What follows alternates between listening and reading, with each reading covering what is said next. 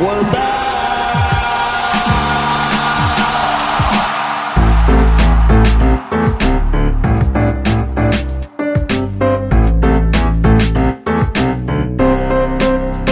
Just give me another beer.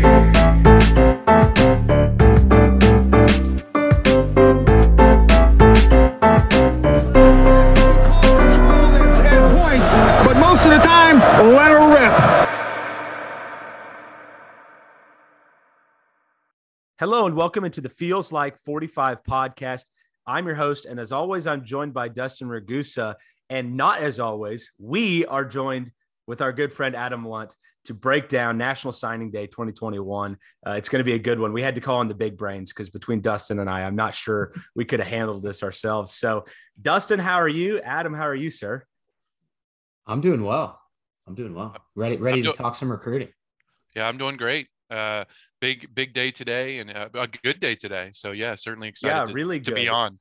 So yeah, well, good to have you, Adam. Didn't want to step on your line there. Sorry about that. But no, it was a great day. We were done by 8:45 this morning Central Time. So really quick work of the day. And yeah, again, thank you for joining us. So I just want to jump right into it.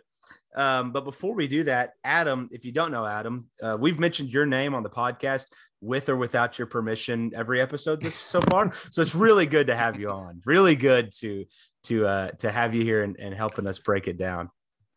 Yeah, you guys do a great job of listening to all the podcasts. Had a lot of fun listening, and I and not to mention, it's nice hearing my name every once in a while. You know, it's not that dust off my shoulder a little bit here and there, but no, I appreciate you guys having me on. It's good to get back on a podcast and talk. Well, I was going to say, football, so we'd be remiss if we didn't ask you, what are you up to since the Tape Doesn't Lie days? We've missed you around these parts. Well, I'm full-time dadding it. I know you guys talk regularly about it. I've got we feel you. I already had the dad bod. Now I had the dad bod before the kids.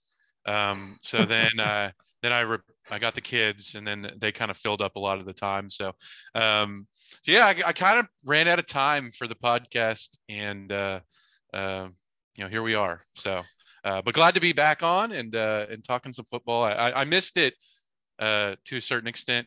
I would say like I 10% missed it. How about that?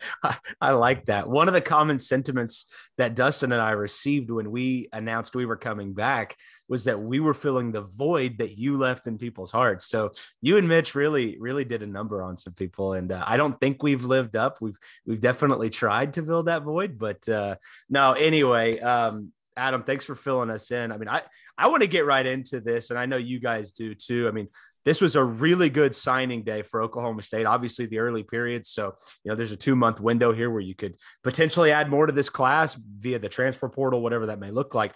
But just a quick rundown here. I mean, 17 total signees today.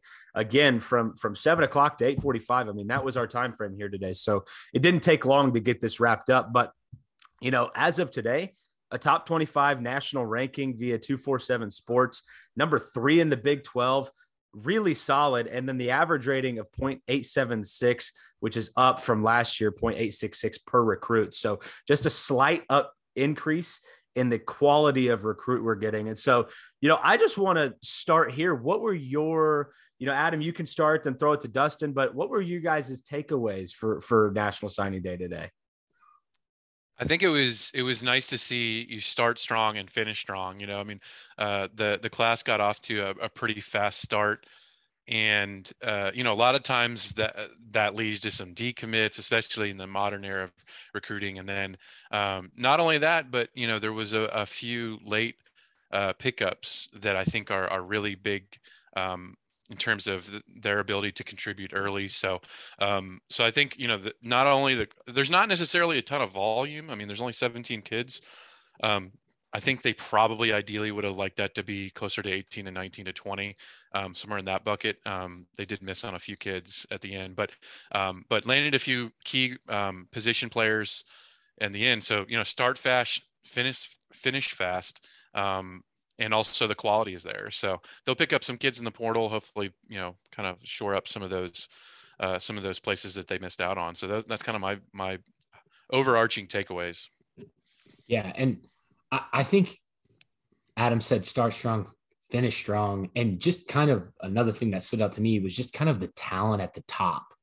Like some of those 4-star guys we got in this class, it just seems like more than we've had in previous classes, which, bumps that overall average rating. But the Shetrins, the Ollie Gordons, the CJ Browns, the Presley, the Weber, the Rangels, guys like that, just kind of at the top. It really just, especially for someone that, if you're not paying a ton of attention to recruiting, you're probably pretty pumped about this class, just seeing those 4 stars at the top of it.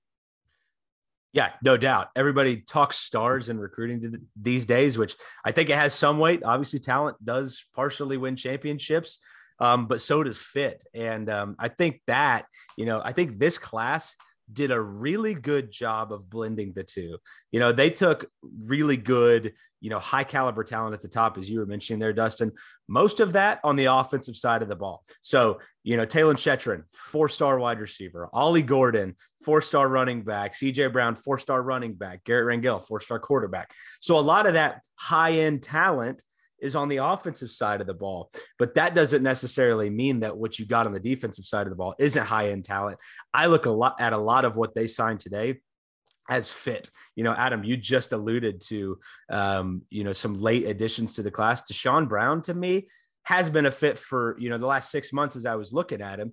I think that's one of the biggest stories of signing day, is adding a guy like that to this class, just from fit alone, because I think he does what Oklahoma State is trying to do with that edge rusher position. But I think he just has a ton of natural ability that you get him in a system like this. And I don't want to spend too much time on one guy, but he just sticks out as, that quintessential, like they saw their guy and they went and got him. Yeah, no doubt. No doubt. I think he's, he's kind of in the mold of a Trace Ford type, where maybe even a little bit different. It's kind of weird because, all those edge players, they kind of have, things that they do well or their thing. And I think he's a little bit closer to Trace Ford than a Colin Oliver, in my opinion. But he's a really good player. I mean, it's a really good in-state pickup. Brent Venables doesn't come in and offer just anyone. And I think that's a show of, OU was on him for a long time and they didn't offer until recently. And not to use them as example of some amazing threshold, but at the end of the day, his offer list is incredibly impressive. He's an explosive edge player. He's also a physical edge player. So I agree wholeheartedly with you. He's a good scheme fit, and he's a really high quality player. So it's a great signing day pickup. It was really one of the only surprises on signing day, but that was a good surprise for sure. Yeah, that's kind of what I was going to hit on. That was the one kind of big surprise there. And we actually got a Twitter question. Kate, I'm going to try to work these in instead of rambling all off at warp speed at the end. So our guy M, who asked a lot of these on Twitter, he said, who does Deshaun Brown compare to? Dude looks like an animal coming off the edge, and he hashtag go Pokes. But I think, Adam, you kind of hit on it there with Trace Ford. And if you want to give another one, I know you obviously weren't prepared for that question. I saw it earlier, but NFL comparison, I'm going to be a little cheap here and go with the Saints, since that's the main team I watch. But he kind of reminded me a little bit of a Marcus Davenport, but more Marcus Davenport at UTSA. He's really like, I was about to say he's the UTSA kid, right? Yeah. Yeah. More Marcus Davenport from UTSA, because like Adam alluded to, he's more of a Trace Ford, more of a strength guy. He kind of comes at you, which isn't really a great thing, but he kind of has an elevated pad level, and he really just bull rushes through guys and uses his strength and speed. Once he gets to the quarterback, he's almost tackling 2 people because he's taking the lineman and the quarterback down at the same time. But just to give him, I know M's asked a few questions that I haven't answered, that we haven't got to. So I wanted to kind of hit on that. But yeah, I'm super pumped about Deshaun Brown. I think he's awesome. Just watching him on tape, it's pretty fun if you haven't watched his huddle tape. Yeah, no doubt about it. The comp I gave, which, I say this strictly from this is what he looks like on tape. Not saying that he is this by any means, because Micah Parsons is going to win Defensive Player of the Year in the NFL, but he resembles him the way he, as you said, Dustin, you kind of illustrated it, elevated pad level and bull rush. If you saw Micah Parsons strip sack Taylor Heineke on Sunday, Kid, are you one-upping me? No. Okay, well, I'm going to go Reggie White then. Okay. Yeah. Well, let's just keep it going. Adam, you got anything there? Michael Strahan. Yeah. I mean, perfect. Yeah. Sorry, Miles Kate, I didn't mean to Garrett. cut you off. No, Yeah. let's just step all over it. No, all I'm saying there is like a style. Like it's, Micah Parsons is very deliberate with his attack. And I saw that with Deshaun Brown. So I can't wait to see what he does. He's going to have, a guy in Trace Ford and a guy in Colin Oliver, Brock Martin. That's a loaded depth chart day one for Deshaun Brown. So, I'll be curious to see what their plans are for him. And again, I don't want to spend too much time on one guy. We got a lot to get to, but he's just very intriguing to me. He might actually be a little bit closer to Brock Martin than the others, actually. Because he's what Dustin was alluding to is using so he's explosive. He's not quite as explosive as Colin Oliver, but he can win the angles. Like he'll run through you on the edge, kind of in the same way that Brock Martin does. So he's kind of in between Trace Ford and Brock Martin, somewhere in the middle, I would say. And I know Micah Parsons, totally agree. Yes. Hey, yes. And Kay, just to hit on it, since we're on him, the kind of rumor was the word that came out. Adam alluded to Oklahoma offering him late, and apparently he had a visit on Sunday that he ended up not going to, and that's when kind of all the crystal ball predictions shifted to Oklahoma State, and that's kind of when it was like, okay, this guy might be coming here now. So it was kind of iffy up until the end with that Oklahoma offer and some of the other big offers he had, but able to pull it through there in the end. I just wanted to mention that because we didn't hit on that part. Well, great decision not to go on Sunday, though. That was a good decision. Oh yeah, for sure. My favorite part of signing day was hearing that they had pulled his offer due to character concerns. I'm like, oh, good. Glad we're saying this to just smear a kid who likely does not have character concerns. You just didn't get him. So, well, hey, let's move on here. There's a lot to get to. Adam, I want to know, on the offensive side of the ball, let's just start there.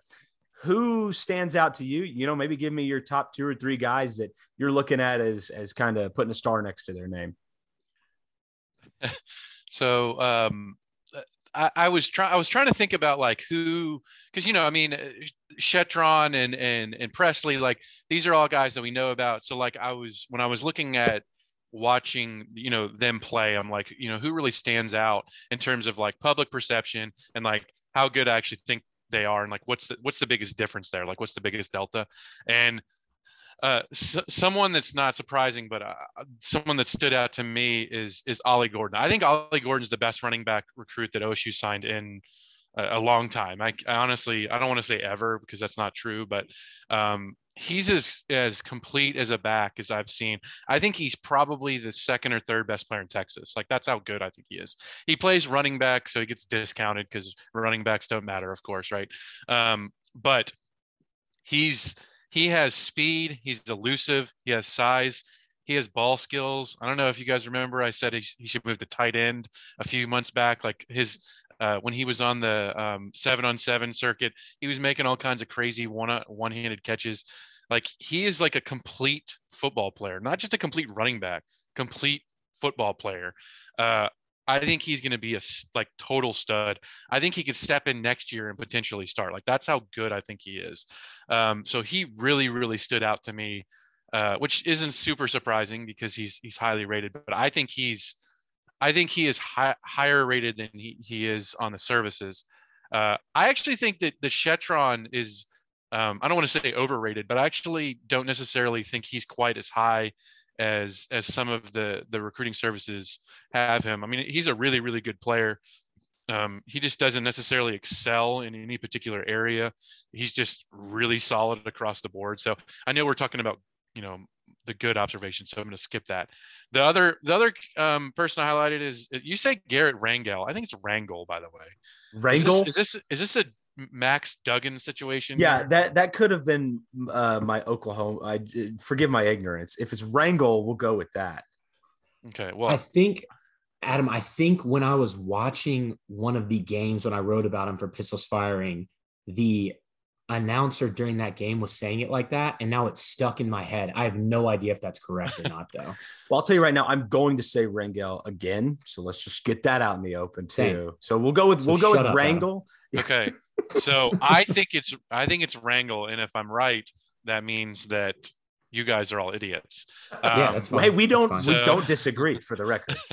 So it's really kind of cheating to pick the quarterback, but I think for many reasons, and as we saw in the Big 12 title game, #too-soon, in terms of, Spencer Sanders, throwing some interceptions, some of are his fault, some are whatever, but like, he's the type of, I guarantee you the coaching staff specifically sought out a quarterback like him, who's mega cerebral, makes incredibly quick decisions. I don't think we could talk about the whole podcast about him, to be honest with you. I've been watching him since his sophomore year. There's a lot to like. There's also a lot where he needs to improve his physical attributes and things like that. But he has amazing touch. He has amazing accuracy. He has average arm strength and average physical attributes. And he makes super quick and smart decisions. And I think right now, going through this Spencer Sanders phase, I think that's a good thing for OSU to have a quarterback such as that. So I'm really excited for him. And I cheated a little bit. You guys asked for like 2 or 3 on offense and 2 and 3 on defense. Oddly enough, this is a highly rated offensive class. I picked 2 for offense and 4 on defense. So, which is, I don't know. I can't control myself. I'm terrible. Adam, on Garrett, I think you mentioned to me before when we were talking that he made some tweaks maybe to his throwing motion. Yeah. So he used to have kind of like a side thing going, and he's been working with a throwing coach quite a bit over the summer. Unfortunately, we didn't get to see a ton of it because their team this year was super run heavy, and they didn't have a ton of good. Yeah, and he got injured for a few games, so his stats were limited. But he did work on his throwing motion and his technique and his lower body as well. And I think, in general, he just needs to get a year or 2 under his belt. And I think he's probably 6'2", like 170. And, he needs to get up closer to 190, 195 to compete in the Big 12. But also, too, if you can think about it, like a lot of people talk about his arm strength. And I think he's got plenty. He's not, in the upper echelon in arm strength, but he's got more than enough. And all the other throwing attributes I mentioned earlier, I think in terms of a sliding scale, I'm pretty excited about him with, another 2 years of development. So, yeah. And there's a lot of those throws to the opposite hash on tape for him. Right. A lot of those throws, which are throws that Spencer Sanders excels at too, but those are hard throws. Which a lot of people talk about arm strength. They're like, how far can someone throw the ball? And it's really those 18 to 20 yard opposite hash throws that really display what your functional arm strength is. And I think he's got it, so. And just to kind of go back to Ollie real quick, love Ollie Gordon, huge fans of him on this pod. I know our boy Fuller, I think he's already his favorite Oklahoma State player ever, but just some of the stats from last season. In 12 games, 225 carries, 2,376 yards. That's 10.6 yards per carry every time he touches the ball, 198 yards per game, 35 touchdowns. They put him as their Wildcat quarterback last year. He also threw the ball 28 times, 3 TDs, no picks. So maybe we got our second quarterback recruit right there. Hey, trick play option, just, plug in that for the future. So yeah, just insane stats from that guy though. I want to point something out on Ollie. I mean, he's number 1 on my list as well. His tape is unbelievable. He's coming in at 6'1", 210, according to 24/7 Sports. Mike Gundy said he might play at 230 next year. He's got the frame. So I mean, that's huge. McKindu can't have him though. You cannot put him at cowboy back. Like that's what Lunt wants to do. Yeah, right. The cow bigs. Yeah, absolutely. Hey, when you've got the weapons, they can potentially work it in there. I know, everyone hates the tight end and the fact that we don't throw him to him, but put an athlete like Ollie Gordon out there and see what happens. I don't know. Look, what was it? Blaine Green got some catches this year. Look at that. So, oh yeah, well, no, that was a joke. I don't want him to play tight end or cowboy back. All right, I'm just kidding. But he has the ability. That's his versatility. I honestly feel confident that next year he could be a contributor at cowboy back. That's how versatile he is. Yeah, they split him out wide also as well. He played quarterback, running back, and they split him out wide. But just on those 2 guys, one thing that did stand out to me, just looking through Cody Nagel's notes on 247, Garrett is going. I'm going to call him Garrett now because I feel like I'm saying the last name wrong. He is going to enroll early, but Ollie is not. Any concerns with that for Ollie, or he's just that good of a player? It doesn't really matter. Well, I would say that's the way. If I had my choice, I'd prefer that over the inverted version, because I think Garrett needs to come in and get going, and Ollie's already physically there. I mean, he's already 210, 215. He's ready to go. Now, Gundy mentioned he could be up to 230. I don't know if that's a good idea or not. I know, right? But I think he's physically ready like 250, 260. I mean, eventually they're going to be up close to my weight, So I think you'd love obviously all of the players to enroll early, but it's just not enough. I mean, I think they said 11 of 17, which is great numbers. So definitely Garrett needs to get in there ASAP and just start eating and lifting, eating everything, so. Well, I like it. Can I interest you in Ollie Gordon split out with Braylon Presley in the backfield? Can we do something like that?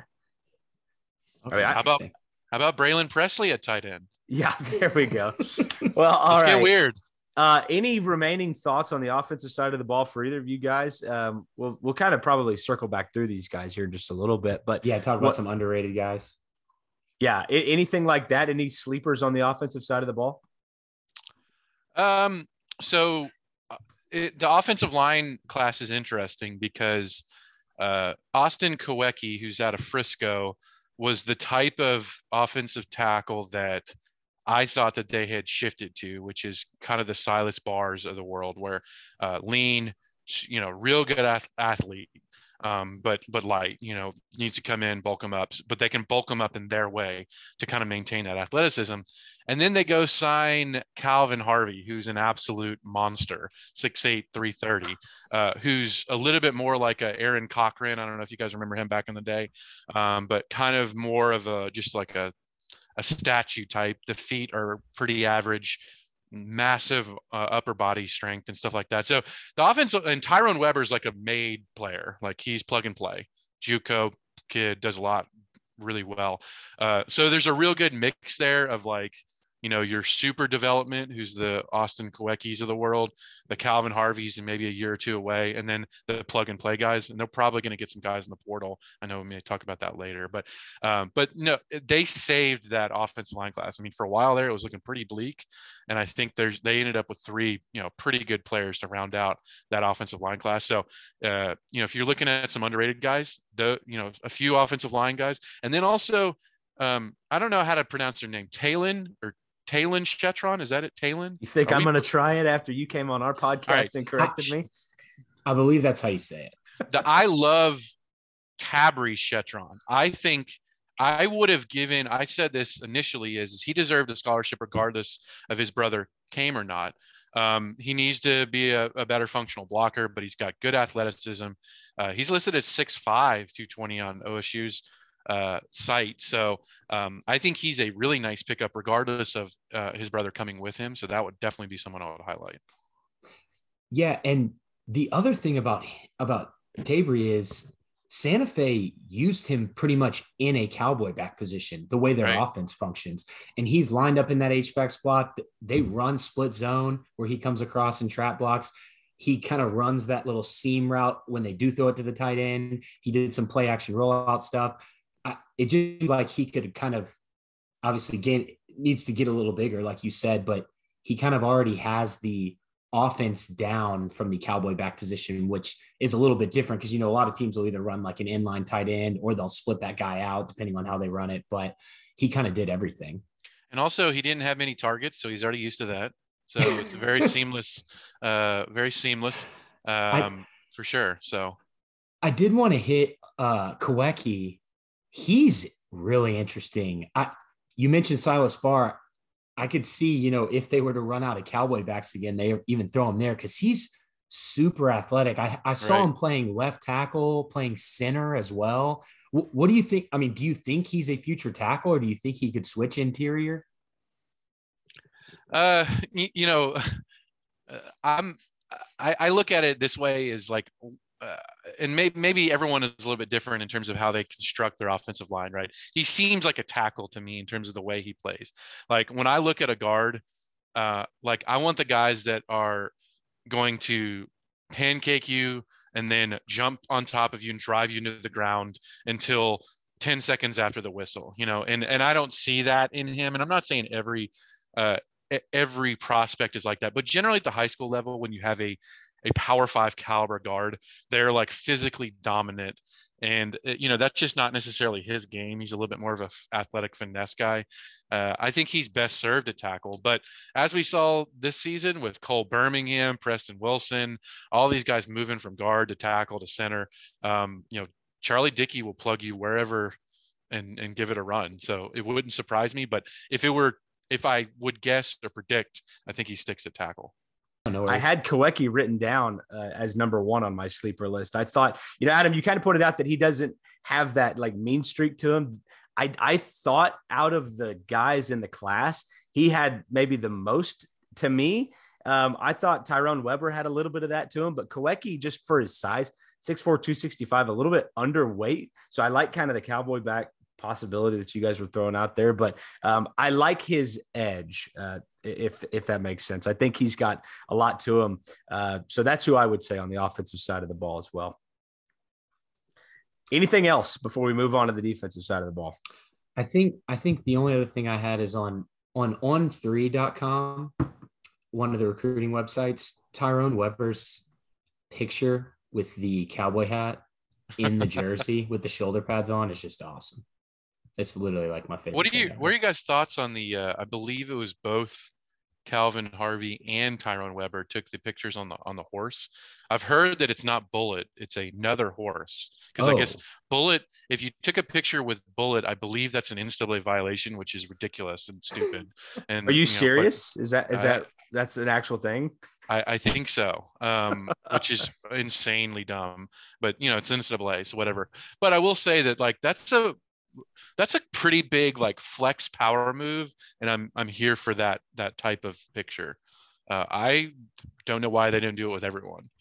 I'm here for the horse. I'm a little weirded out by it not being Bullet because it kind of feels like it's like poser Bullet, like they're trying to say it's Bullet, but it's not. So that's not my favorite, but I do love it being on the horse. You think it's 6'8", 330, Calvin Harvey, like he gets on the back of Bullet and Bullet goes, oh, like you think he's that big? Maybe that's why they didn't use Bullet. Yeah, maybe. Got to keep him recruiting in violation and he's too big. All right, guys. I've been watching a lot of Yellowstone lately, so this is very on brand for me. So a lot of horse talk in your house. Yeah. For sure. That's why you're wearing the cowboy hat right now. Yeah. Okay. Of course. I always got it on. All right. Well, before we move on to the defensive side of the ball, some other topics, let's go ahead and hear a word from one of our sponsors.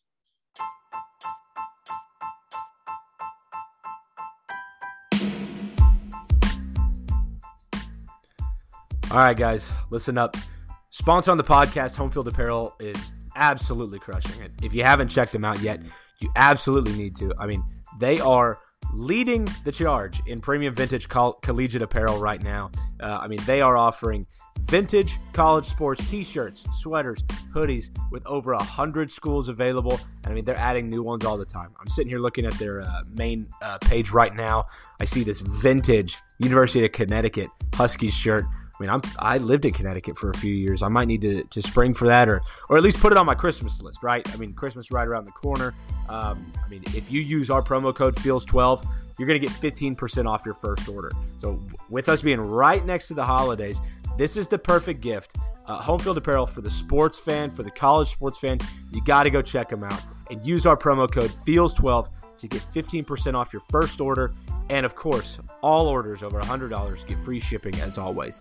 Promo code FEELS12, 15% off your first order, and all orders over $100 get free shipping at Home Field Apparel. Visit them at homefieldapparel.com.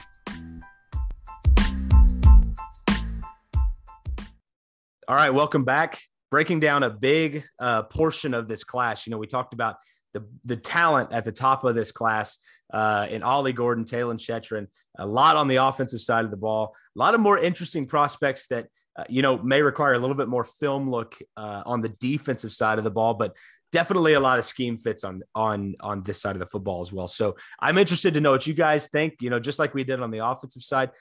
What were your main takeaways on the defensive side? And then we'll kind of dive into some of the individual signees. So I find it interesting that the last two classes are kind of inverted of each other. So last year it was, the defensive class with Colin Oliver and Aiden Kelly, Kendall Daniels, Ty Williams. Those are the big recruits. And the offense was kind of the sleepers. But if you end up looking at the impact first year, it's almost like more offensive players had impact. And I don't necessarily think I'm predicting that for this class, because this is an offensive heavy class. But when I actually sat down to look at who kind of caught my attention relative to perception, more defensive players came out. So I think the first player that we definitely should talk about is Xavier Benson, who is the JUCO kid. He spent his freshman year at Texas Tech, redshirt freshman year at Texas Tech. I think he opted out, then transferred to JUCO, Tyler Junior College. He seems like the type of player that is definitely going to step in and be an immediate contributor. I know these are the big picture thoughts, so I'll hold my thoughts on individually what I think about him. We talked about Deshaun Brown. I think this class is littered with underrated players. And there's I think also too, the class in general is very balanced. Like I generally, if anyone had listened to the Tape Doesn't Lie, like recruiting, episodes that we did, we broke them down into immediate contributor, like early playing time / special teams as a freshman, and then developmental. And I actually had each one of those had like 6 or 7 in them. So it's like a very balanced, and actually a lot of the players that are immediate contributors are defense. I think 4 of 6 are on defense in terms of immediate contributors. So I think it's a really good defensive class and a really underrated defensive class. The offensive guys are going to take the headlines, but I'm excited about them. So. Yeah, I love Benson. I remember him from Tech. Like it stood out in my head at Tech. And I think one thing that's really interesting about him, I know they did it at Tech. He played that Raider outside linebacker position. And then at Tyler Junior College, he has a lot of coverage experience, mainly zone, but he drops back a lot and he's able to actually make some plays. Very good with his eyes. I know Malcolm Rodriguez, after the Big 12 championship game, talked about the defenders kind of losing their eyes in the first half. That's not something he does. He's very, very aware of what's going on in the run, whether if he needs to make a break on the run or whether it's dropping back into coverage and making a play on somebody down the field. I really, really like Benson a lot. So here's my notes on him. Just lots of reps in zone coverage is I do a plus size, good in space and feel, playmaker in space. So yeah, you weren't the only one that saw that. We're on the same page for sure. So, and he's also just a pretty insane athlete. It seems like just some of the plays of him just on some of his huddle tape, just running guys down way down the field, just seems like he's either really fast or just never quits. And it may be a little of both. Yeah, I think he'll be a good fit for strong side linebacker, someone that's running, winning the edge and then spilling them back to the cutback lanes and stuff like that. So go ahead, Kate. I cut you off. No. You guys are better than me at all this, but Xavier was one that stood out immediately to me. We had kind of caught wind maybe late last week that he was a possibility before he actually did commit and then signed today. But Dustin, I thought you nailed it. He's a playmaker, and at 6'3", what is it? What do they have him at? 6'3", 210. He seems bigger than that. He seems more on the 6'3", 220 side to me.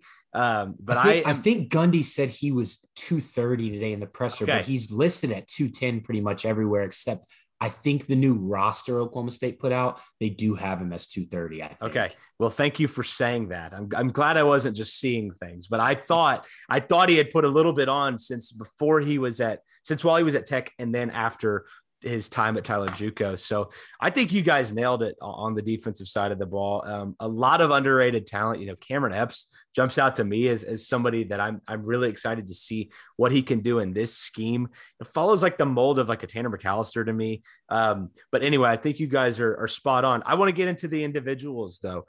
We talked bigger picture, the entire class as a whole, but like, who are the guys to you? Adam, you can go ahead and start us off here. And this is defense only, right? Defense only. Yeah. Yeah. So we talked about Benson. We talked about Deshaun Brown. The other two guys I had highlighted was one, Cameron Epps. So Cameron Epps is, anyone who's been following along, I've been mentioning for a long time, like hybrid players. How many players on the OSU defense right now have changed positions? I mean, it's pretty high. You look at Tanner McAllister, you look at Jared Bernard Converse, you look at Malcolm Rodriguez, just go down the line. Cameron Epps, I have here that he could be a cornerback, a nickelback, a safety, a linebacker, or even an edge. He's 6'3", 190, and he played slot corner. He played regular corner. He played running back. He's not like an absolute freak athlete, but he's got functional athleticism for his size. He's pretty fluid, and has got great length. So and just sorry to cut you off, but one other thing he did is he punted for an average of 42.1 yards per punt. Pretty damn good. Not bad. 42 yards. I mean, that's just, multi-purpose player. So, he's honestly, if I could choose two players on the most likely to make the NFL, it'd be Ollie Gordon and Cameron Epps. That's and not necessarily because of like raw ability now, but like if you look at the size and the profile and everything, like he has a lot of development left, but he has that level of potential. And then another one that really no one is talking about at all, who I think is a top 5 player in the class altogether, is Dylan McKinney. Is like destined to be the field corner. Great size. He's long, 6'1", kind of reminds me of, has AJ Green like length, where he's 6'6", but got long arms and super fluid, good hips, great ball, like plus ball skills, and twitchy for his size. And he's like super fast.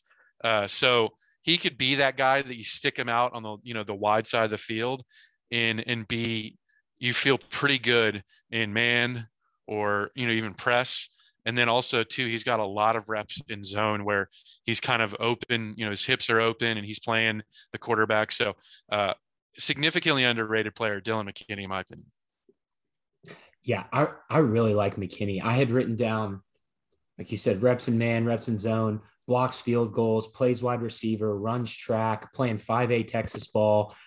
Something else that I wrote down, he had some pretty big hits in the huddle tape I watched, and it seemed like he's a pretty solid all-around tackler. I mean, I know they're not going to show his missed tackles on the huddle tape, but he seemed to have pretty good technique and not afraid to go hit somebody from the cornerback spot. I think he had a few pick sixes. Like, he is a playmaker.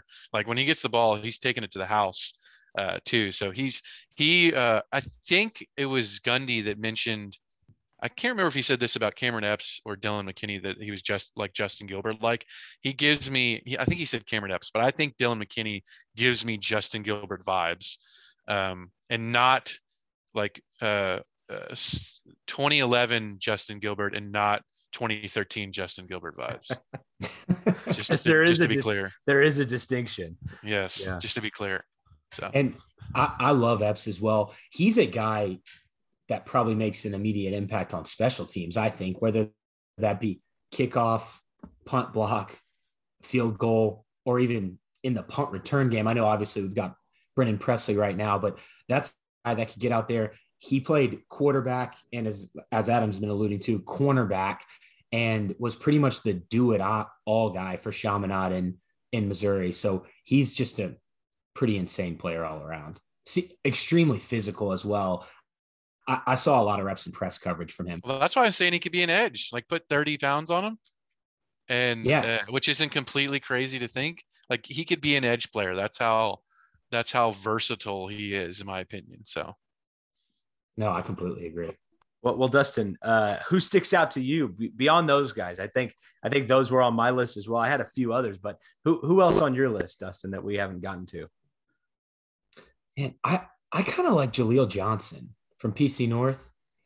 I don't think he's a guy maybe that comes in right away. I think he's listed 6'4", 240, but just seems like a really solid defensive prospect that maybe I know Gundy mentioned all the defensive end guys are coming in as kind of like the Trace Ford, Colin Oliver type, but I think if you can put a little bit of weight on him, I don't know how much his frame can handle, but maybe he's more of like a Tyler Lacey type, a guy that has his the ground sometimes. I don't know if you ever put him in the nose guard situations that Lacey plays when Oliver and Martin are both on the edge, but I heard he really impressed at that OSU D lineman camp, and I just liked what I saw from him on film. He seems like he has a real knack for just getting after the ball, primarily played in a 3-man front.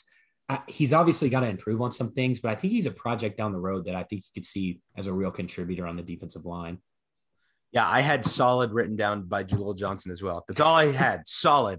I didn't think he did anything that like jumped out at me. I didn't think he looked overpowering physically, speed wise, but he looks like he knows where he's supposed to be. So I'm excited to see what they can do with him. He looks like a good 4-year project type of player. Yeah, and that, yeah, I completely agree, Kate. And one thing that kind of stood out to me, maybe a little bit different than from like the Deshaun Brown with Jaleel, is he seemed to have a little bit of moves already on the line, like swim move, some spin stuff. Whereas we talked about Deshaun Brown's kind of just overpowering, try to beat you, through you, or by you. But Jaleel kind of seems to have a little bit of things in the tool bag that maybe once he gets in the weight room, increases his speed, things like that, he'll be able to kind of use all of that at once.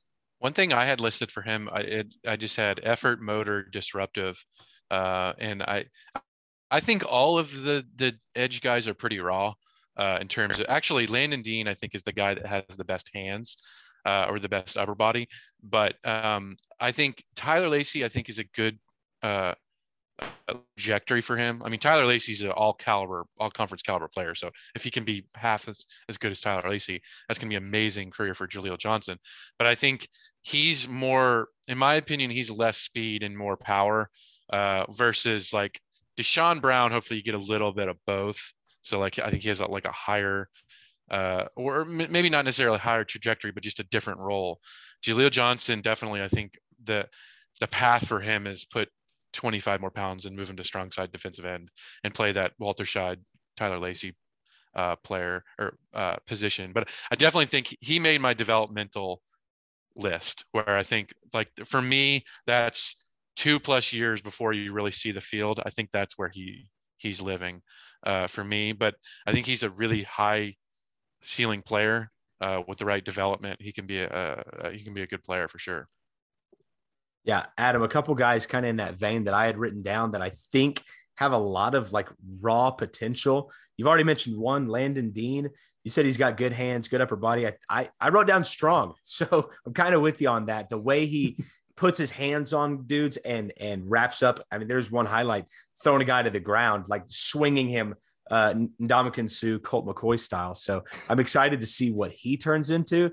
And then one that nobody's really talking about, and I'm curious to know kind of your thoughts, is a Gabe Brown. I wrote him down for a reason. If you look at and I think Malcolm Rodriguez was recruited as a quarterback, if I'm not mistaken. I think his profile was quarterback. He was never going to play quarterback at Oklahoma State. But Gabe Brown, 6'2", 210. Malcolm Rodriguez, 6'1", 205 as they were coming into college. Gabe Brown is the number 20th ranked player in Oklahoma. Malcolm Rodriguez, when he was coming out, was the 23rd ranked player in Oklahoma. So a lot of comparisons there. Gabe Brown, probably going to slot into that position on the field. You could put him at where Devin Harper is, but I think developmental, no doubt about it. But I'm going to be curious to see what a small town guy like that does in a defense like this, because we've already seen it with Rodriguez. I'm really curious to see, because he doesn't, again, I talked about this with Jaleel Johnson, sideline speed, not all that great, but Malcolm Rodriguez wasn't either. He was just fundamentally exactly where he was supposed to be at all times and was a punishing tackler. So I'm curious to see if Gabe Brown can emulate some of that because, again, I think sideline to sideline, he's not as great, as quick as some other guys in this class. So curious your thoughts on Gabe. I think Gundy mentioned that he knew more about Gabe Brown than anyone because he's been, he's sure. Obviously he's been following him for 4 years. And I think that's really the what I would highlight is when I watch Gabe Brown play, he just seems like another guy to me. Like he looks like a good player. He needs to develop. He needs to get bigger. He needs to get faster. His tape is not overwhelming. He's certainly a developmental player.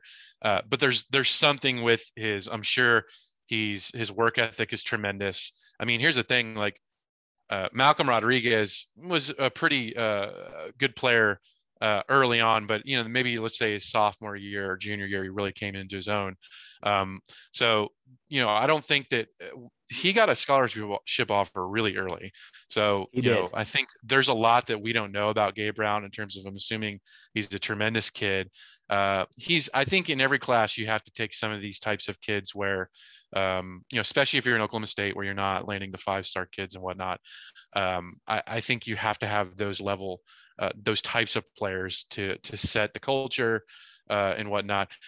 Does he jump off the tape? No. Is he a good player? Yeah. I mean, I don't want to make him seem like he's not like a FBS caliber player, but he's definitely a guy that would need to come in the system and all that.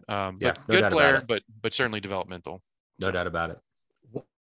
One thing that always stands out to me when I watch Stillwater is how wild some of the stuff is they do on defense. They've got some interesting coaches all together. So. Yeah, they'll stand all 11 players up, but get them near the line of scrimmage, but not on it. And it's just wild, some of the stuff they do. So at least if we continue, if Gundy hires someone inside the program and they kind of keep going with what Knowles was doing with some of the kind of craziness, the simulated pressures he's doing, at least Gabe Brown will know how to do some of that, because Stillwater definitely does a lot of funky pressures, a lot of funky stuff on defense. But overall, I think he's a solid player. I wrote down consistent tackler, high motor. So yeah, I agree with that. Good deal, guys. Anything else on the defensive side of the ball that we haven't got to? We kind of ran through. I just double checked. We talked about every player on the defensive side of the ball in this class. So anything we've missed, now's your time. The silence means we're going to send it to our sponsor.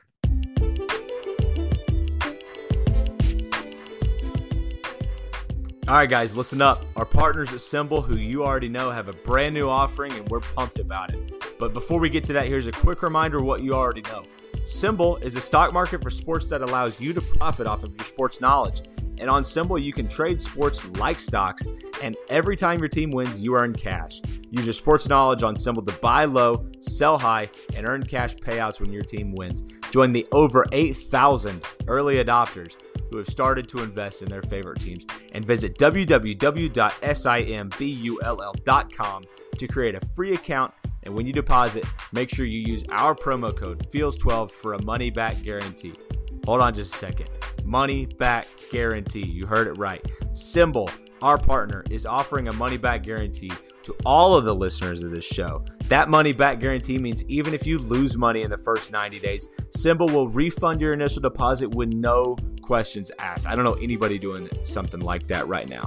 So visit www.symbol.com and again, use our promo code FIELDS12 and your deposit will have a money-back guarantee up to $500. Join Symbol and start investing and profiting from your favorite teams today. Okay, coming back. Adam, just a little while ago, you mentioned that on your previous podcast, Tape Doesn't Lie, you used to play immediate impact, early-ish, and developmental. Well, I think we're kind of going to do the same thing here, right? We're going to borrow an old idea of yours and play that as well. You should steal it and run with it for the rest of time. So we've already trademarked it. You didn't. Yeah. We did. So it's ours. So it's yours anyway, forever. Thank you for that. Cade, before we get into that one, do you mind if I just hit on a couple of Twitter questions that were literally exactly that question? Perfect. Just to shout them out, because we always appreciate these questions. We got at Ryan Ostrander, Ryan Ostrander. He says, is there anyone that stands out as someone who will be playing a lot of meaningful snaps and making big contributions next season? We've got at Thunder Rolls talking about, do you see anybody playing meaningful snaps this season besides Xavier Benson? So I just wanted to shout those two guys out for sending those questions. We appreciate that. Yeah, because we're going to get into all that here. So go ahead, Adam. Yeah, I was going to say, here's my list of immediate contributor, meaning that they're like in the, let's say, the 2 deep next year. I have Xavier Benson, Deshaun Brown, Tyrone Weber, Ollie Gordon, which is kind of Ollie Gordon like, I don't necessarily know if he's going to be in the top 2 running back, but he's going to be in the rotation because they're going to rotate more. Talon Shetron and Cameron Epps. Those are what is that? 6? Yeah, 6 I had as immediate. And to be clear, I don't necessarily know if they're going to be in the top 2 of the depth chart, but they have the potential to do so. Like, I think they're good enough to make it, is my criteria. And I made that up, and you can't take that away from me. No, I like all of those. Is there any way CJ Brown cracks into that list? I think he's ahead of Jaden Nixon in development, but probably still behind Gordon and I don't know why. Dominic Richardson. TCU commit, thank you, Dominic Richardson. And then who knows what the depth chart. But like, I think probably he lands somewhere in the fourth team-ish or so. So the question is how much are you actually rotating your running backs? If a lot, then yeah, for sure he's got ability. He's a little bit more explosive, I think, than Gordon. But and Richardson, I think Gordon and Richardson are going to be top 2 in my opinion. Yeah, he's insanely fast. Yeah, and super explosive. I just feel like I kind of just threw him in there to throw him in there because he's one of the top-rated guys in the class, and we hadn't really hit on him yet. And he's a fantastic player, but that makes 100% sense what you're saying, kind of about 4th guy in that running back room. It's an interesting conversation while we're hitting on it. I mean, you guys, shoot, I'm going to take us way down a rabbit hole here, but I mean, Dominic Richardson, Ollie Gordon, Jaden Nixon. I mean, you feel good about that stable going into next season? You think any need to explore your options in the portal or anything like that? Yeah, I don't think there's any doubt about it. They need, especially too, if you can think about how many injuries they had at running back. I mean, Jaylen Warren was a workhorse, but kind of wore down towards the end of the year. Des Jackson was in and out. LD Brown basically didn't play at all for the most part. And then, Richardson was, I don't think Richardson was hurt all that much, but he was kind of the stable one throughout. I think you got to have at least 3 guys that you feel comfortable putting out there. And right now, I think, at least from what I see, I think assuming Ollie Gordon is who we think he is, I think you'd feel really comfortable with 2, with the potential of the other 2, like maybe one of them making a step. So I think absolutely a running back is a portal option for sure. Yeah, I was just curious to get your take on it because I've had running backs circled, got some questions on as to why. I'm just like, man, there's a lot of youth there. So we'll see what happens. Dustin, I mean, what about you for immediate impact guys out of this class? I think Adam, gave us 6 there. What about you? I think someone we hit on earlier, Tyrone Weber. I think since he's enrolling early, he'll be there in January. He'll have a full spring. He's got a lot of experience at that left tackle spot. Obviously, we saw Oklahoma State have some issues, some movement at those tackle spots. I think Cole Birmingham may have shored himself up going forward as possibly the left tackle. They've got Caleb Etienne. But I think Tyrone Weber could be a guy who comes in and those 3 kind of compete for those 2 tackle spots. I just stand on tape. He seems, like Adam said, he's kind of a plug-and-play guy. He's pretty quick. He seems to know what to do. He plays until the whistle. He's a guy that will go up to the second level, even when it's not a play where he maybe is instantly supposed to go up to the second level. He'll kind of, if he gets done with his guy, he'll go up there and make a play. He'll even run down the field and block people on long runs. I saw in a couple of his highlights. So he's a guy that I think could come in and play right away. And, Oklahoma State has seen success with some of these not JUCO guys, but transferring in a little bit more mature, like the Josh Sills, the Danny Godlewskis. So I think he could be a guy that had immediate impact on the offense. Yeah, the one guy that I'm interested to see. I mean, obviously we've talked about a ton of them. Ollie Gordon stands out, but Talon Shetron to me could provide the most immediate bang if he hits early. He's enrolling in January, so that's going to give him 9 full months to get adapted to the system, get adapted. I mean, he's going to need to hit the weight room. I think they got him at 6'3", 185, if I'm not mistaken. Somebody remind me if I'm way off there. But what I'm saying is he's going to fill a need if he can fill the need. And if not, they're going to have to go to the portal to get on that outside receiver position because Tay Martin's gone. I know they're going to have Jaden Bray, but who else they're going to have is yet to be seen. So if it's Talon Shetron, great. If not, it's a portal option. So I have him as immediate impact one way or another. Yeah, and just to clarify my early now that we've made it him because we didn't really talk about him, which is kind of weird because he's I think by far the most highly rated signee of the entire class. Just an OU flip. Right. No big deal. Which, by the way, how many times has that happened ever? Yeah, no way. So, truly a unique situation. He's a 0.96 on 247, which is like, top 100. He's a top 100 recruit on 247, composite at least. So, immensely highly recruited player. I think the thing that stands out to me with him is he's already a made player. Like he's absolutely an immediate contributor because he is really mature in terms of his development. The thing that kind of gives me a little concern about his ceiling is I don't necessarily think that he's like upper echelon or elite anything. Like he kind of reminds me of I know this is going to be a crazy comparison because he's an amazing receiver, but like a DeAndre Hopkins. Like what does DeAndre Hopkins do that's like top 2 at anything? He's just good at everything, but he's not elite at anything. And I think that's what Talon Shetron reminds. He's got good eyes and good speed combo. Neither, tall, but not huge. And he's a good athlete. He's not necessarily an elite athlete, has good ball skills, good awareness, good body control, good radius, but not anything great. So he's going to be a really good college player because next year he'll probably step in. He's going to be on the 2 deep. He's going to be someone that could catch, 30 balls as a freshman and be an immediate contributor. My comments is more related to his top end potential of like, what does he look like in 3 years? Is he going to be an NFL player? That I'm not sure of. In terms of immediate college football player, it's exactly what we're going to want to see out of him for sure. Yeah, no, I love it. I think that's a great breakdown.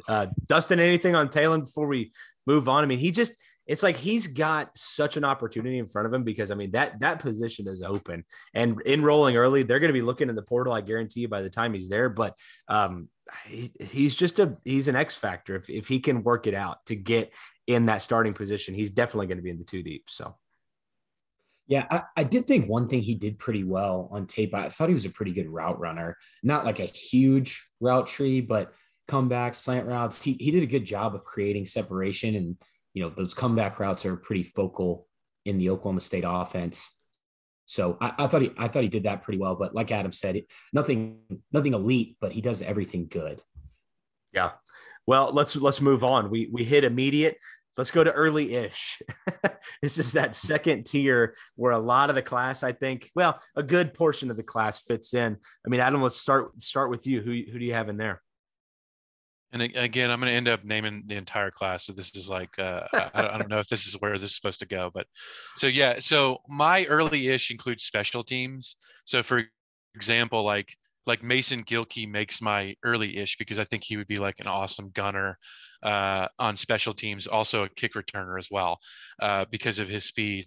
So I have Landon Dean because he's mature.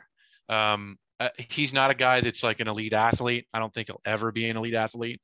But he's going to win with his hands. He's going to win with his strength. He's a good athlete, but not an upper tier. So I think he's got a high floor. So I think he'll be someone that could be a contributor in a year or two. CJ Brown, I have on that list because like Dustin mentioned, he's explosive. Braylon Presley is also on this list because of special. I mean, I think Braylon Presley, just put both Presley brothers back there on kick returns next year. I mean, why what not? Are you going to do? Kick it out and then bounds? Also, yeah, right. Exactly. And then also too, like, there's plenty of opportunities for Presley out there and other, gadget type plays or screens or anything like that. So I got him, I got Mason Gilkey, and then also Dylan McKinney, who I think, cornerback is for the taking, especially if Bernard Converse doesn't come back.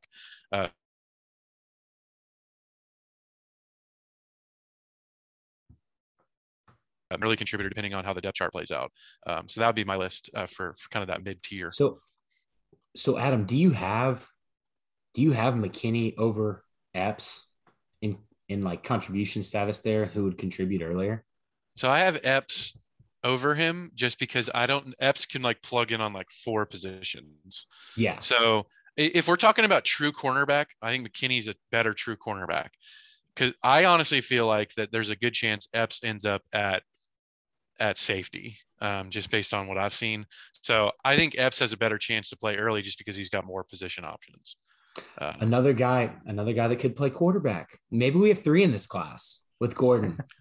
Well, here's the thing. Why not play all of them at the same time, all at quarterback? Who knows? And that also, we get a lot of questions about, should we get a new offensive coordinator? That might have been Adam Lunt's audition right there. That comment. Yeah. The 3-headed quarterback monster. Yeah. Nice. Hey, I've got a question for you guys real quick. As we kind of, for the first time, I think, talked about Braylon Presley, which is outrageous. How do you see a Braylon and Brennan Presley coexisting take place? Gundy said today in his conference that Braylon was going to slot in at slot receiver as well. If that's going to happen, I mean, is he going to back up Brennan Presley? Is that what they're thinking is going to happen? I guess. I mean, there's only so many places on the field that you can put a 5'7" player at. Right. And Brennan is a little bit taller. I think he's closer to maybe 5'9". I do think that they have some subtle differences in their game. I mean, Braylon Presley is your traditional, like scat, like juke you out of your shoes, fast, explosive, twitchy guy. Brennan Presley has that too, but Brennan Presley is, I think, a little bit more of a well-rounded player in that he's got some ball skills. He's a little bit bigger, so they are a little bit different in that aspect. I think Braylon is a little bit more like game breaker, break your ankles, take it to the house type player, even though, Brennan has that in him too. I don't see how they could play a different role though, because generally speaking, when you're even going 4 wide receivers and you got 2 slot guys, usually there's the twitchy guy and then there's the Dylan Stoner type, the possession, the good route possession, runner, yeah. Right. So there's usually a little bit of a distinction there, and you could put both of them in both of those easily, but I don't think that that's necessarily how the structure is played out. So yeah, do you guys remember Trendon Holiday?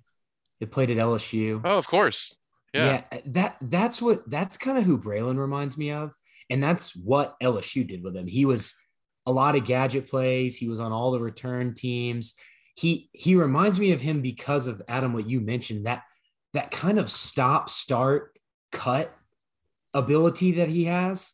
You can't, like, guys with any bigger body types can't do that, or their like knees would explode. It's pretty insane to watch. It's something that Barry Sanders could do, not comparing him to him, but you don't really get that in a lot of players, the way he's able to kind of stop and completely go a different direction because he's lighter, because he's shorter. But that he reminded me of him, and I think that's how Oklahoma State will use him. I think he could eventually play a bigger role, but Adam mentioned it earlier on this pod. I think he's more of a gadget play guy next season and maybe even the next season, but I don't know how exactly that is. Maybe they snap it to him. Maybe they flip it out to him. Maybe it's slot receiver like Gundy said, but I definitely could see him being used in a bunch of different ways and having a lot of plays designed specifically for him. Jakeem Grant is another guy. Remember Tech? Yep. Yeah. Yeah, So, Jakeem Grant is my Trendon Holiday. I didn't remember Trendon Holiday, but Jakeem Grant still. Well, he's an LSU guy. Yeah, so. yeah. To be clear too, like gadget people think like low volume, and I think you can be a high volume, high functional gadget player, so like I hope people don't take that in like as like a negative slight. It's just, you can move him everywhere, all over the field, and try to do a lot of different things with him in certain instances. Like the Chiefs do with Tyreek Hill. Yeah. I mean, if you call that, some of that stuff is gadgety, but you wouldn't say that's low volume. He's one of the best players in the NFL. Right. So. And he's got experience playing running back and wide receiver too. So, I mean, that's another thing is, I mean, you can motion him in the backfield and run a pitch. And the next play, put him in the backfield and then motion him out and then run a jailbreak screen. Like that's the type of, flexibility you could have with a player like Braylon Presley. So. That's exciting. Well, great breakdown. Dustin, I didn't mean to skip right over you. Any guys in that early-ish, portion that stick out to you that maybe could make a move up into that immediate impact realm? I think we've hit on most of the guys I had. I don't want to kind of drag the convo going just to talk, because I think you guys have hit on most of the guys that I had in that category. Well, I agree with you, and I'm to the point where I think we've nailed it. This was a great class. I think we need to move on to a different conversation. What still needs to be addressed? Obviously, there are a lot of ability to go get some guys that you may not have been able to get in this class through the portal. There's a couple of slots open. We've already talked about one immediate need at running back. What else is out there? Some positions I would highlight would definitely be Cowboy back, because you're looking at Logan Carter, who's, I'm assuming that, I don't know who has eligibility these days, but assuming he has none. And then the fact that later in the season, they basically ran out of players. Like, they need to reinforce that position ASAP. There's going to be portal activity in a negative way too. So they've already lost Hunter Anthony on O-line. There's probably going to be more O-line transfers. So I expect them to be active in the O-line portal activity. We already talked about running back. They should be set at wide receiver. I don't think that there's a ton of activity need there. I think they got to stack defensive tackles, because if you look at their interior linemen, Jaden Jernigan put himself in the portal this morning, I believe, or yesterday. This morning. And you look at Sione Assi, Brendan Evers. These guys are like upperclassmen. And if you look at the last few classes, it's like, who are your defensive tackles? You got Aiden Kelly from last year, and then I don't know if they signed a defensive tackle this cycle. Yeah, they had what was it? They thought they might land McAlpine, who's more of a inside guy, but he went to Tech. Sorry, I didn't mean to cut you off, Adam. No, you're good. So I think that defensive linemen in general, bigger, strong side DNs or defensive tackles. And then also too, you got to think about linebacker. I mean, there's a ton of youth. So maybe you feel good about those, but and maybe you feel good about Benson now, but if not, that could be a position you could look at. And then maybe the biggest of them all is cornerback, because you've got, safety, they're set. I don't care who's coming back or who's not. They got all kinds of safeties. Cornerback, I mean, Bernard Converse might come back, but Christian Holmes is gone. And then, Corey Black and Muhammad got a lot of experience last year, but then you're looking at DeMarco Jones, a lot of uncertainty after there. So I think they got to go sign at least one or two quarterbacks in the portal, mandatory. And all the other ones are kind of like on the fringe. I would highlight cornerback as a very important position in the offseason. So yeah, and my three big ones that I had offensive line, try to get one or two in the portal. I had cornerback, try to get one in the portal. And then I had defensive line, but if Evers and Lacey and Antoine, I saw Pokes Report come out with something that listed all the guys who they think are coming back, and then kind of had Evers as a question mark. And I know they lost Jernigan, but it's almost like I don't know if they need a JUCO guy to come in, but it might be something. I know most of the high school guys have already signed. What Gundy's projected 98% of the guys sign in the early signing period now, which is probably right. But I think it's got to be a huge emphasis in the next class and the class after that, the interior defensive lineman, because I don't know if you need a plug and play guy for next season if all these guys decide to come back, but depth is going to be an issue down the road.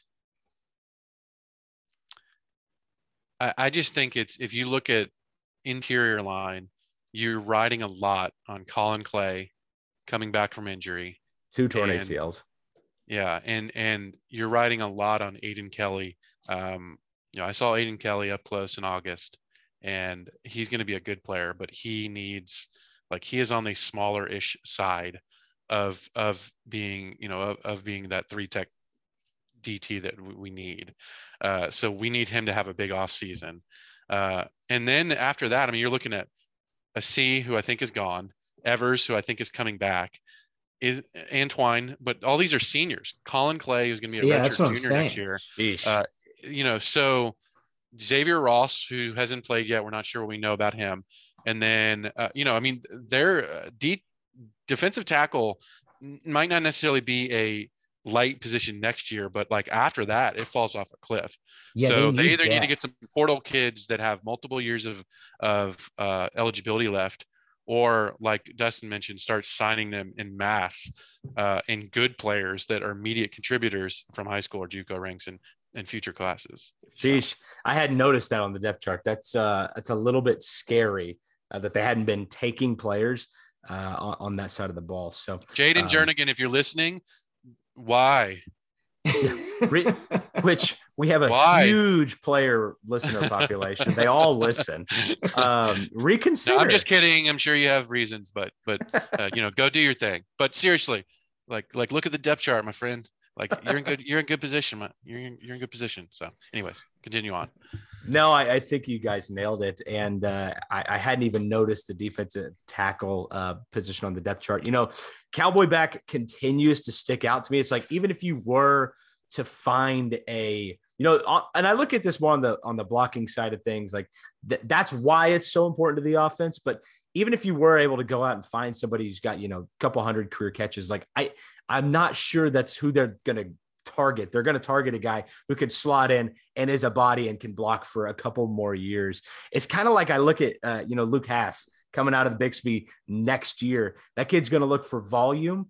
And as you kind of mentioned earlier, Adam, we don't really provide a whole lot of that outside the run game for the Cowboy backs. So it'll be interesting to see, where they go. Outside of luckily we have Ollie Gordon.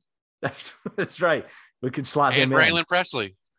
Well, you would like to get Blaine Green back to his natural position, don't you think? Like I loved putting him there out of necessity. I thought it was clever, but I don't think you want that for 12 games out of the year, do you? Well, it ended up. Maybe this is a little bit of an exaggeration, but I think ultimately that position wrecked the offense because if you think about it, when did the run game start to completely torpedo in the season? It was when Braden Cassidy and Logan Carter got injured, and then they shifted by necessity to Blaine Green. And this is not fair to Blaine Green. Blaine Green's a wide receiver, and he shifts over and starts playing tight end out of nowhere. And he did his best, and he made some plays here and there. But Blaine Green is not at the level in terms of blocking that they needed him to be as a true freshman, which that's not anything against him. So that they either need to shift their strategy, or they need to go find some more bodies that can come in and be Braden Cassidy's. So, well, no doubt about it. Dustin, any final thoughts on this National Signing Day? I think we could put a bow on this. Yeah, I think the only thing that I wrote down that I didn't get to mention was my guy Tyrone Weber. He already has an NIL deal. I think he was like one of the first JUCO guys. Did we drop a bag? We did it? No, he had it before with Cells RX. It's a pre-workout protein supplement, but I believe he was like one of the first JUCO guys to get an NIL deal. That's pretty awesome. Awesome. Respect. Yeah. Especially, I might try that. Offensive linemen, I think it was Darren Ravel said offensive linemen are not marketable. Like Tyrone Weber is offended by that. So. And so is Texas offensive line recruiting class this year. Right. Weber also won MVP of their JUCO conference. Like not top offensive lineman. He won the MVP award. Hell yeah. That's what that is about. Unbelievable. Actually, I've never Dustin, heard I did not know that. No, I think Robert Allen pointed that out on Folks Report. I thought that was pretty wild. I think there's a reasonable chance that he could win the Heisman. Yeah. Next year. Yeah. So, he might even be able to play quarterback. Who knows? Is that should that be my ending statement? Yeah. I don't know. Yeah. No, I think with that, crazy.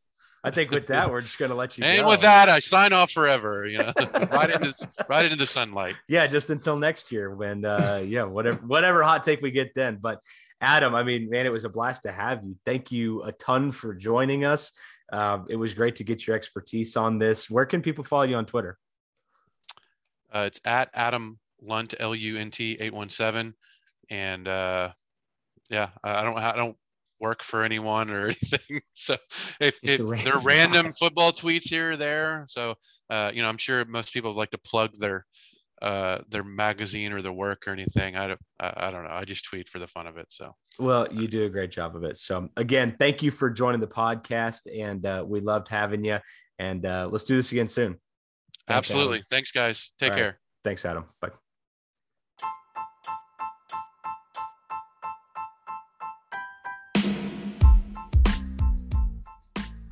There's a specific set of rules I live by, and one of those is that no tailgate is complete without a grill. No tailgate of mine, at least. And I know that no grill is complete without Gridiron Metalworks. These guys are fantastic. If you haven't heard of them, take a look. They do great work. They do collegiate branded grill grates, griddles, flower pots, stainless steel bookends, coasters, can coolers, and it's all in Oklahoma State school colors. I don't know if you've been walking through the store before. You see something with the Oklahoma State logo, but it really resembles the suit that Lloyd wore in Dumb and Dumber. You know exactly what I'm talking about. And it's not even close. But these guys at Gridiron Metalworks, they nail the color. And with their products, with their grill grates, you can sear your steak, burgers, brats, veggies, and they give you the perfect Pistol Pete mark every time. Plus, in addition to all that, this is the perfect gift to shop for. I know we got the holidays coming up right around the corner, and you probably know somebody in your life who you need something to buy something for, whether it's a boss, family member, coworker, whatever it may be. I bet you know who they like, what team they support, where they went to school, and I bet they're a Big 12 school. And if they are, every single Big 12 school has a product through Gridiron Metalworks, so go check them out. These are high quality, custom cut, made in the United States. And right now, when you use the promo code FEELS12, you'll actually get 15% off your first purchase. It's a fantastic deal. I don't know if my wife's listening. I want one of these. Speaking of, somebody that's hard to purchase for, that's me. I know I do not have a Pistol Pete grill grate on my grill, but I wish I did. And maybe she's standing outside the door listening to me. I could only hope.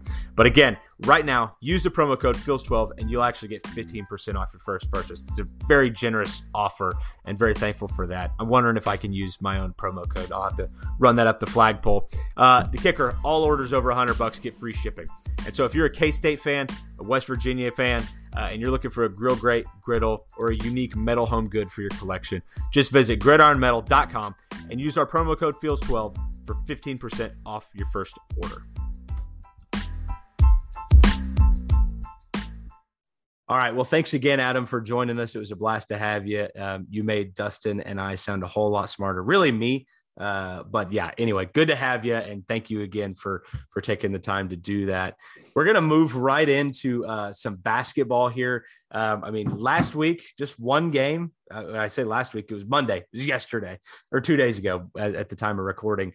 An overtime thriller against Cleveland State. Dustin, any big thoughts lingering in your head in that one?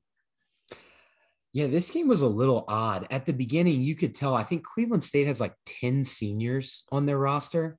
And you could tell early on their ball movement, the way they moved it on offense, those guys have played together for a really long time. And they had 15 made layups in the first half. I think they attempted like 23. They were in the tournament last year. They're a good team. They're a solid team, but Oklahoma State really had no answer for their points in the paint. I think they had 32 points in the paint in the first half. And in the second half, they just stepped things up in the hustle department and on defense in general. I think they only had 7 layups in the second half and in overtime. And I want to say it was 16 second half points in the paint and 4 in overtime. They really just kind of took that away, basically half of what they had in the first half and the second half in overtime. So that was kind of my big takeaway on the defensive end. And on the offensive side of the ball for Oklahoma State, they kind of broke the zone. A little bit. Cleveland State had to get out of it. They were switching back and forth early, but they pretty much completely went away from the zone late. Well, I thought it looked like the ball moved around a lot better than usual. I enjoyed seeing Avery and Ice get deep into that zone and look around. Like they, look to shoot and then look to quickly make a pass and cut behind the zone. We saw that several times where somebody was crashing from the baseline to the basket and that underneath pass was right there for Likely or Anderson to make. So at least some adjustment there against the zone where you're probably not going to rain threes over that this year. You're just not. So it was good to see an adjustment finally against that because, again, Oklahoma State's not going to be a great 3-point shooting team. They're going to finish in the bottom half of the league. I feel very comfortable about that in 3-point shooting. So you got to figure out another way to handle it. And I thought they did a good job of that. The one thing that concerned me was just the end of that game, the end of regulation there. I mean, you're up, what was it, 4 with like not very much time left at all. And it's a bang, bang deal. And all of a sudden it's overtime. So credit to Oklahoma State for getting out of there against a really solid team who's going to probably make the NCAA tournament again. I mean, they were projected to win the Horizon again. So good win. You got out of there, but now it gets a little bit tougher, right? Houston, USC coming up this week. That's number 17 and number 10 in the land for those of us keeping score at home. So, I mean, Dustin, big challenge ahead of them this week. Yeah, those games are going to be really tough. Like you said, I liked what I saw in the Cleveland State game, which you talked about breaking the zone. That was a great point about talking about the guards getting in there. We keep talking about getting into the high post, getting into the short corner, getting on the fast break and running so they can't set up in the zone. But really, they haven't been able to do that. And in this game, they were able to get into the high post in the short corner to Moncrief and Caleb Boone a few times, but the guards kind of took over as getting to the high post themselves. Yep. Like you said, having the zone collapse on them as they're collapsing, making the pass before they can really get trapped in the middle of it. So I did like that. I love what I'm seeing from Avery Anderson. He's been scoring a lot of points recently. He's been turning it over quite a bit. But that play at the end of regulation, zooming down the field, looking like the Tasmanian devil, and then laying it up, that was pretty amazing. And something else that really stood out to me, Cade, and it might help them in these next 2 games, Bryce Williams had his highest usage percentage in this game in one of his, I think he's only started a couple times. I think he has to be the primary ball handler. I know he's not your prototypical point guard. He's more of a scoring point guard than a facilitator, but he had 4 assists in this game. And I think he needs to have the highest usage percentage every game. I mean, what is your take on that? Well, I love it. You're putting the ball in the hands of a senior playmaker. The one reason outside of what you just listed that I would agree with that for, Anderson is turning the ball over too much. And this is a trend. I mean, several this week, several last week.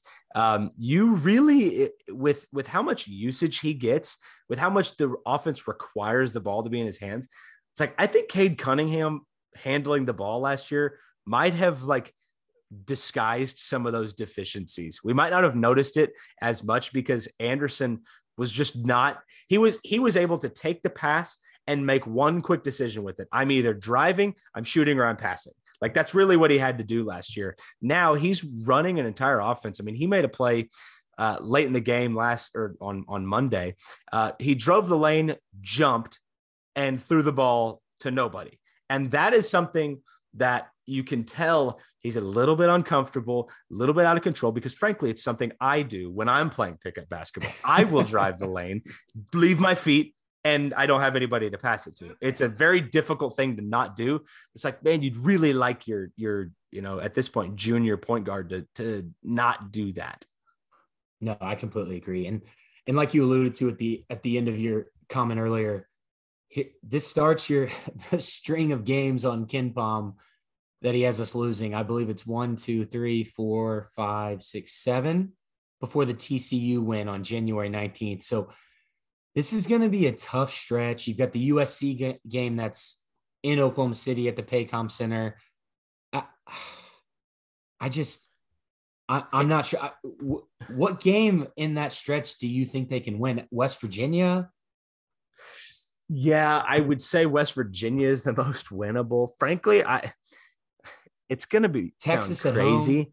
Houston feels winnable in Fort Worth, neutral site. I know they're so physical. They got great guards too. Frankly, none of them feel all that winnable to me. West Virginia, definitely. Houston feels winnable. USC, neutral site. I mean, I think a good amount of Oklahoma State fans will show up simply because it's downtown Oklahoma City. That one you could see an upset special. Here's the deal. Oklahoma State's talented. Like, they've got guys. It's just, can they put the pieces together? Can shots start falling, and can you not turn the ball over? That's what I really want to see. I want to see a little bit of change in mentality and start stringing some stops together. Like, it feels like they're getting a stop, scoring, and then giving up a three. They're stop, scoring, and giving up a three. Like, let's string 4 or 5 together and get a lead built. They had several times in that game against Cleveland State, 7-point lead. They gave up 5 quick ones, 4-point lead. They gave up a 3. It's like, anytime they built any separation, it was immediately a turnaround, like whiplash, like your lead's gone. So they're not stringing together stops, and that's where things need to change, in my opinion. And it's not going to get any easier. I mean, they gotta fix this right now. So no, I completely agree. It's going to be a tough stretch, but hey, we're here for it. We're here to break it down, and we're going to keep our chins up. That's right. That's right. I might need to get to the Paycom Arena next week. Or is that? Yeah, that's next week for that USC game. So that'll be fun. Dustin, let's go ahead and move on to some questions. I think we had several on Twitter this week. Yeah. So yeah, maybe let me know about those. Yeah, I was just going to shout some people out. We hit on a lot of these. It was hard to kind of break them in when Caden, Adam, and I were talking, but a lot of the questions were around recruiting. Ryan Ostrander, like I said, at Thunder Rolls sent some in. We had a couple. At Brad Ross asked if you could get a player on the pod as a partner, as part of an NIL deal, which current player would you want? I think for me, because we've talked so much about the defensive line this year, I've got to take a defensive lineman. I think I'd have to take Tyler Lacey because I think he's my favorite player. Ooh, that is a good one. Wow, I wish I would have seen that, frankly, because I could spend some time on that. I can shout out a couple more while you're thinking. Yeah, please. Yeah, at Aaron Yount asked us about, with Rangel and Gundy along with Spencer next season, do you see Illingworth transferring? If so, who do you see winning the role of Spencer's backup? I definitely think Illingworth transferring is a possibility. If that happens, I think the immediate backup is probably Gunner. I would think it's Mr. In, Transfer Portal, don't you? Yeah, or Transfer Portal. I mean, I think as the depth chart is right now, I think it maybe is Gunner, but I think they would go get somebody in the portal for sure there. Got to. So, Aaron, thanks for that question. At Lou Pineda, Lou's always asks us some great questions. He asked us about the offensive line. We hit that in the recruiting. And then at Fuller Funboy, who always asks us questions, helped us with the name of the pod, one of our great friends of the pod. He asked about some 3 immediate impact guys, so we hit that. And I think, let me check, because a couple of people responded to my retweet of it, but I think that was it. Oh, at OCH40 asked about what incoming freshmen have a chance to contribute next year. We hit that as well with Adam. So appreciate you guys. I think that was all the Twitter questions. Appreciate you guys asking those as always. And like I said, now that we're more into the off season, we'll have some more time to hit these, especially in later episodes where we don't have guests. So appreciate those as always. Yeah, but again, I say it every week. It's one of my favorite parts of the show, and getting to interact with you guys. I've decided my NIL offer. I would like to sign the Presley twins. I would like both. I would like both of them because the marketability is off the charts. I mean, I'm thinking of a cartoon shirt. I mean, Presley threw up the deuces to OU when he ran that kickoff back. So I'm thinking a little cartoon shirt with that. I mean, you've got 2 players with the last name Presley. They're related to each other. I don't know. There's a lot you could do there. I love it. I think those 2 guys have some serious marketability to them. Yours was smarter financially and economically, I think, than mine. I mean, you think I'm dropping the bag for no reason? I need to sell some shirts. I need to move some units. Okay.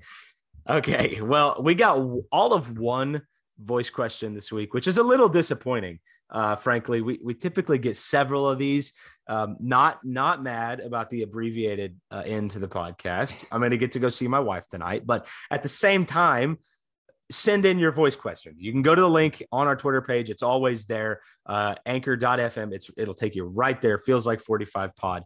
This week's is from Brendan Morris. And he's got a good one for us. Hey guys, it's Brendan Morris. Big fan. Caught on to you guys about halfway through the season, and I've really enjoyed what y'all do. Had a question as much of a thought. Wanted you guys to kick it around because it's always been an interesting topic for me and my buddies. But I have long said that the new Big 12 coming in, obviously post OU Texas, and with the new schools coming in, whoever in the current Big 12 can continue their momentum and their success in recruiting, if you want to call it success, getting 3-star and low-star, 4-star guys, but getting the development out of those guys is going to be best situated to potentially be the next Clemson type of team that kind of comes out of the woodwork. They're a small town, but man, they win and they do it big. So wanted to see what you guys thought about our approach this year. A couple more JUCO guys that we're used to seeing, and do you think this is going to be kind of seeing that writing on the wall as well? That hey, we got to be positioned whenever this goes down to roll. So anyway, keep it up. Appreciate y'all. Talk to you soon. Oh, thank you, Brandon. That's a great question. Yeah, Brandon, I love that question. It's also a theme, right, that we've heard Gundy talk about really the latter half of this year, about Oklahoma State taking that next step as a program, like turning Stillwater into a football town. All of those things that Mike Gundy was talking about, I think play into this idea that Oklahoma State could be like a Clemson. If I'm going to pick two schools, because I think you have to give credit to another program that Oklahoma State just ran into, especially in this new Big 12. I think Oklahoma State and Baylor, carry the water in this new Big 12, especially if they continue to build on the momentum that they've already got. I don't see any reason a new Big 12 without OU and Texas can't still maintain an Oklahoma State, Baylor, TCU, Texas Tech in the top, 25, 30, 35 in the recruiting rankings where they've lived for the last 2 decades. So to me, I think it's more about embracing where you're at and trying to improve your own situation, keeping assistant coaches when you can. And I'm not saying they couldn't, I'm not saying they could have, but doing everything you can to make Stillwater an attractive place to, like a college football town. I think that plus, understanding that the landscape in the Big 12 changing isn't necessarily a bad thing. I think Oklahoma State's in prime position. Yeah, I completely agree. And kind of to Brendan's point about Gundy mentioning setting everything up and things like that, you're going to get a class that ends somewhere between 25 and 30, I would think. I think they're ranked 25 right now on 247. So you've seen previous classes, not last year, but in prior years, them end up in the 40s, in the 40 range. And Gundy mentioned that today in his presser. So if you can continue with these last two classes and be in that 25, 35 range, maybe even a little bit higher, you are positioning yourself to be the upper echelon of this new Big 12 and probably the top. I mean, right now they're third, right behind OU and Texas. And I like what you're saying about Baylor. I think they're right there behind as well. But if they can continue recruiting like this, and basically what they're doing is they're able to hit on some of these higher guys.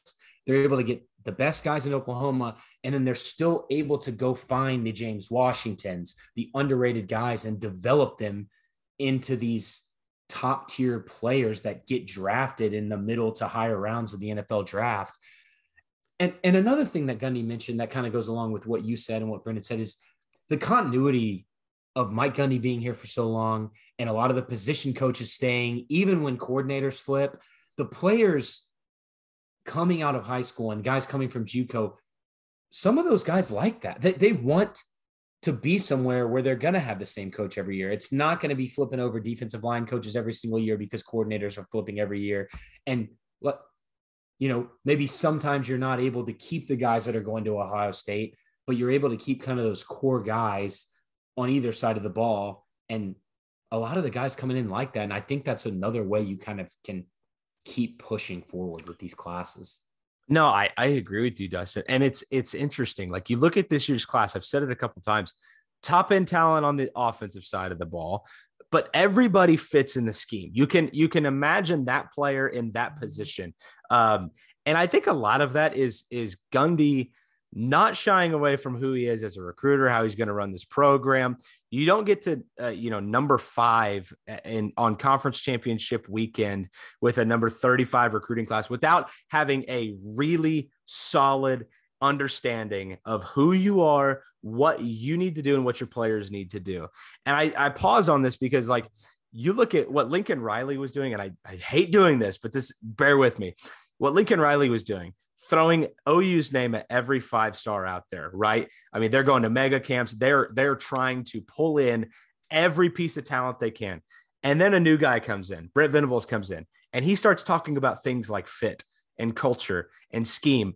And it's like, okay, they're not going to recruit at the number 3 level nationally anymore. They're probably going to dip based on some of those things he's saying, but they're doing what Oklahoma State's been doing, or at least that's what it's sounding like they're going to do. They're going to go after guys that fit a scheme rather than, talent that you're going to see how they fit. You know what I mean? They're going scheme first, find the guy, not that guy. Let's see how he fits in.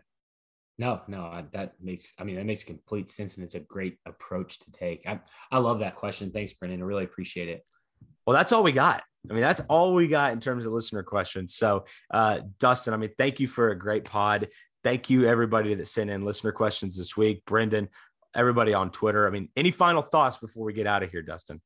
Okay. Did you want to give a little sneak preview of next week? So, I'd be remiss if we didn't. Next week, we get some voicemails and questions kind of directed around that because it's a little bit off topic, great. I guess. Thank you for reminding me. You'd think I would have remembered to say that with it written right here. Next week's podcast, a way too early look at the depth chart. It's your favorite offseason banter. We're going to look at it before the bowl game. Which is never done. Nobody ever does that, but we are. We're going to be joined, as Dustin already mentioned earlier in the podcast, with our good friend Alex Fuller, the brain trust of the Feels Like 45 podcast name. So looking forward to that. Absolutely send in your listener questions because, again, a lot of what we talked about here today applies to that conversation. So be sure to tune in. Be sure to send in questions before then. And it'll be a great episode. I'm looking forward to it. Me too. All right, Dustin. Well, let's get out of here, man. As always, you can follow me on Twitter at Cade Webb. You can follow Dustin at DustRagu. And most importantly, follow us at Feels Like 45 Pod. We're going to have a huge thread dropping on Twitter tomorrow, really kind of highlighting everything we just talked about, going a little bit more in depth too. So be sure to check that out. So by the time this pod drops, that thread will probably already be up. So as always, keep it locked in with us on Twitter. And if you ever have any questions, you know where to find us. Dustin, thanks for a great show. Adam, thank you again for being the inaugural guest on the Feels Like 45 pod. It was a great episode, and we'll look forward to talking to you next week. Go Pokes.